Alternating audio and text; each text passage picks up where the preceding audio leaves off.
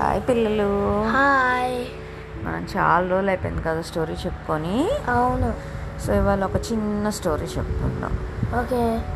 ఒక అడవిలో ఒక వేటగాడు ఉన్నాడు. ఆ వేటగాడు ఏం చేస్తాడు, ఒక నెట్ వేస్తాడనమాట. ఎందుకోసం?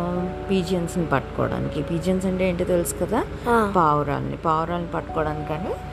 తన ఐడియా ఏంటంటే ఒక నెట్ వేసేసి నేల మీద, దాని మీద ఫుడ్ గ్రెయిన్స్ చల్లుతాడనమాట.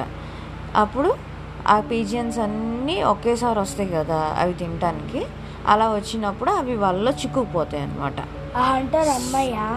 సో ఆ హంటర్ అవి అలా చిక్కుకున్నప్పుడు తీసుకొని వెళ్ళిపోదాం అనేది తన ఐడియా అనమాట. సో అలా వేస్తాడు. వేసిన తర్వాత తను అనుకున్నట్టే పీజియన్స్ అన్నీ వస్తాయి. కానీ తిను దాక్కుంటాడు, వెళ్ళిపోతాడు. అది వేసేసి వెళ్ళిపోతాడు. ఎందుకంటే తను ఉంటే పీజియన్స్ రావు కదా, మనుషులు ఉంటే పీజియన్స్ రావు కదా. సో అందుకని వెళ్ళిపోతాడు అనమాట. తర్వాత వచ్చి తీసుకుందాం అని చెప్పి. ఈ లోపు ఆ పీజియన్స్ అక్కడికి వచ్చి ఆ నెట్ మీద ఉన్న గ్రెయిన్స్ అన్నీ తింటూ ఉండగా అవి నెట్లు ఇరుక్కుపోతాయి. అవి ఇరుక్కుపోయినాయి అని వాటికి అర్థమైనాయి అనమాట.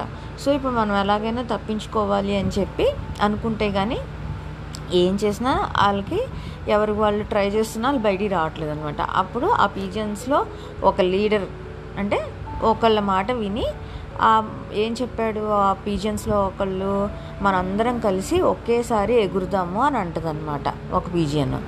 అప్పుడు ఆ మిగతా పీజియన్స్ అన్నీ ఆ పీజియన్స్ మాట విని అందరూ ఒకేసారి ఎగురుతారనమాట. అలా ఎగిరినప్పుడు అప్పుడు ఆ నెట్తో పాటు వీళ్ళు కూడా ఎగిరిపోతారనమాట.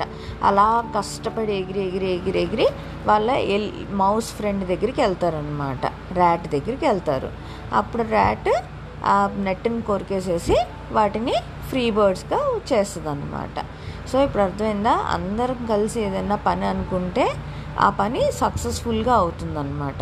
Okay, that is called unity is strength. ఓకేనా? Okay, bye.